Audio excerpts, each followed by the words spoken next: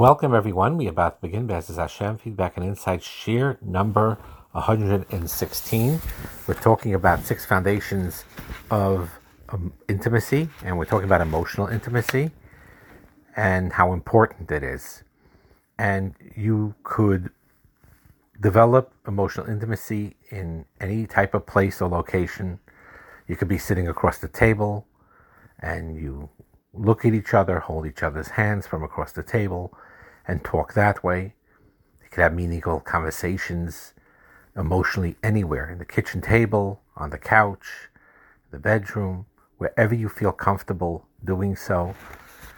And the important part is that it doesn't make a difference where your emotional intimacy level has been up to this point in your marriage or in your personality. Your question you ask yourself is, where are you willing to take it?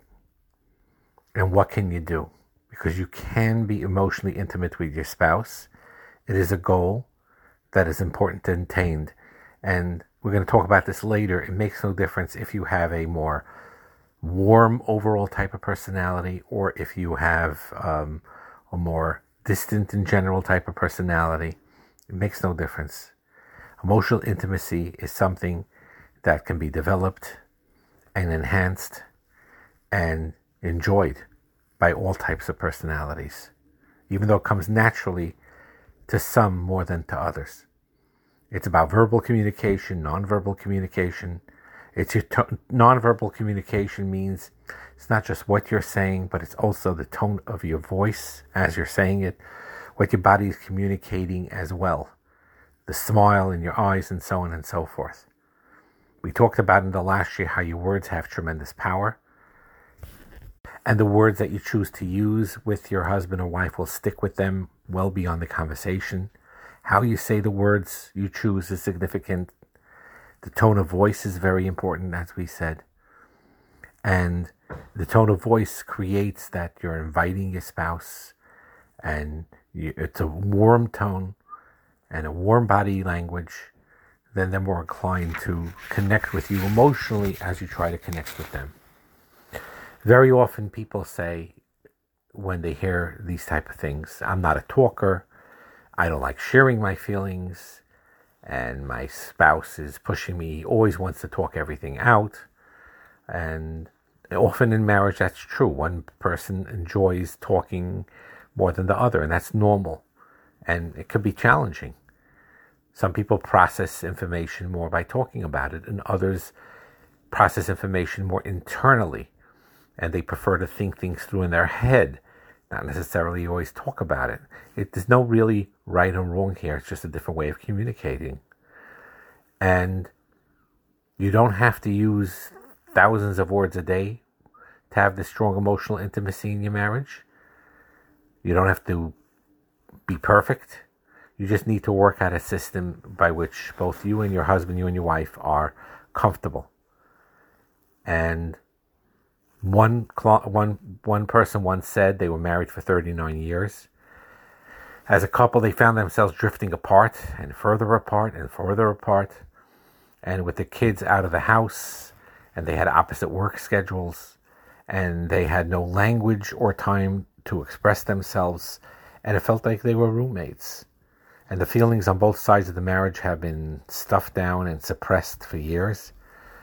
The husband viewed himself as a man of very few words.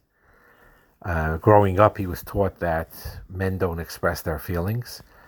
And the problem was that his wife desperately wanted that emotional connection with her husband.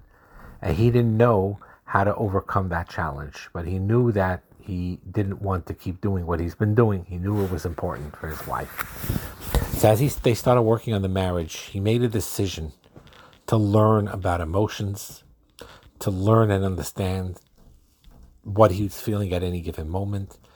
Didn't come naturally to him. It was an exercise that took effort to do initially. But once he did this, he began to realize how emotions impacted him and how his emotions impacted his spouse.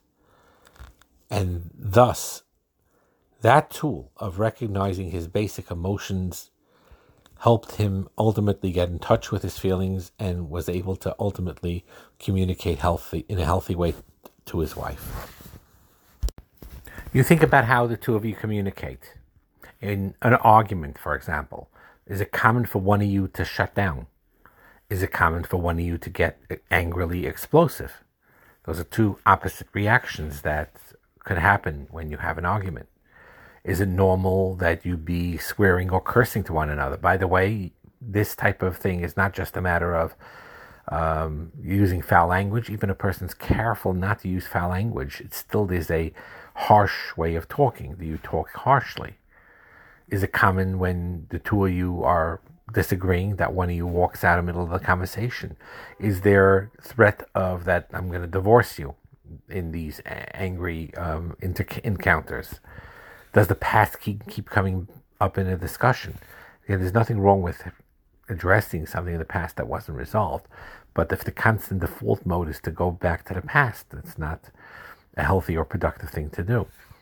Or do you avoid certain topics because it never goes well when you discuss those topics? Or are you or your spouse keeping secrets from one another? So all of these things could affect the emotional intimacy. And when we learn to reverse some of those trends, that we don't shut down or try to escape when we have a disagreement. We don't blow up either, but we are able to have an honest, open, transparent conversation with one another. When we feel safe being vulnerable, and we feel safe in sharing our thoughts and our feelings with our husband or wife. And we allow the conversation to go smoothly, flow smoothly between one and the other. That our body language conveys that we're interested in hearing what our husband or wife has to say. We're interested and we're willing to listen to our husband, to our wife. And to control your self-control. Your tone of voice, and have self-control over the tone of voice as you're interacting. So it was said that if I wouldn't have learned about emotional intimacy and how to develop it, then we wouldn't be together today. We didn't know where to turn. We didn't know what to do. We struggled with our communication. And it seemed like we were just hitting the same challenges over and over again. What ultimately made the difference? What made the difference was the decision to be open and honest with one another. And once we decided to do that in a healthy way, then it turned 180 degrees to the better. For example, I used to be terrified to bring up even the smallest things that bothered me. I used to sweat. I used to have anxiety attacks just thinking about bringing up a topic that my husband or wife would not like. Now, understanding that it was okay to schedule a time to talk, and we could take a time out before it started to feel like it was too much, made it easier for me to be able to stay in the conversation. And over time, this is the wife talking. Over time, I developed the ability to come to my husband and calmly discuss what bothers me. We may not find a solution right away, but we come back to that discussion a few days later with our minds fresh. And my husband used to have a hard time circling back to the conversations.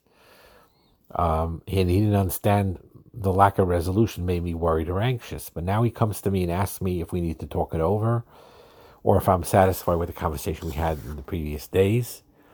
So in the past, we really lacked that emotional intimacy. But now that we are building it more and more every day, I feel much more confident in our marriage and our relationship. The key really is to start off with baby steps. It's very important. Babies don't run right away. They don't go from a crawling position all of a sudden, or laying position all of a sudden. They run one step at a time.